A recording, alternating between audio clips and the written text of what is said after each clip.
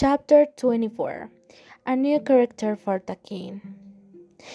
The Duke had the idea of disguising Jim with robes during the day. As a result, he painted him blue and put him in a costume. Moreover, he wrote a scene that said, "Save Arab, but harmless when he is not crazy." Jane was happy to be able to move. Next, the king and Hack crossed the river and met a young fool waiting for the ferry to Orleans.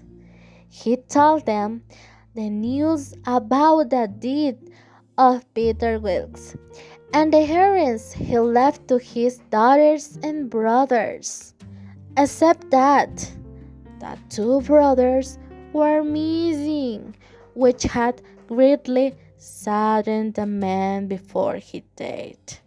So, the king was very interested in the story and collected all the details of the story.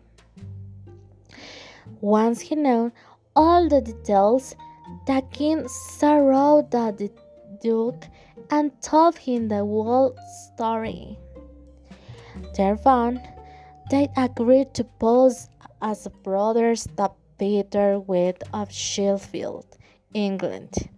In addition, Hook acted as their servant, so they get a steamboat to reach that town.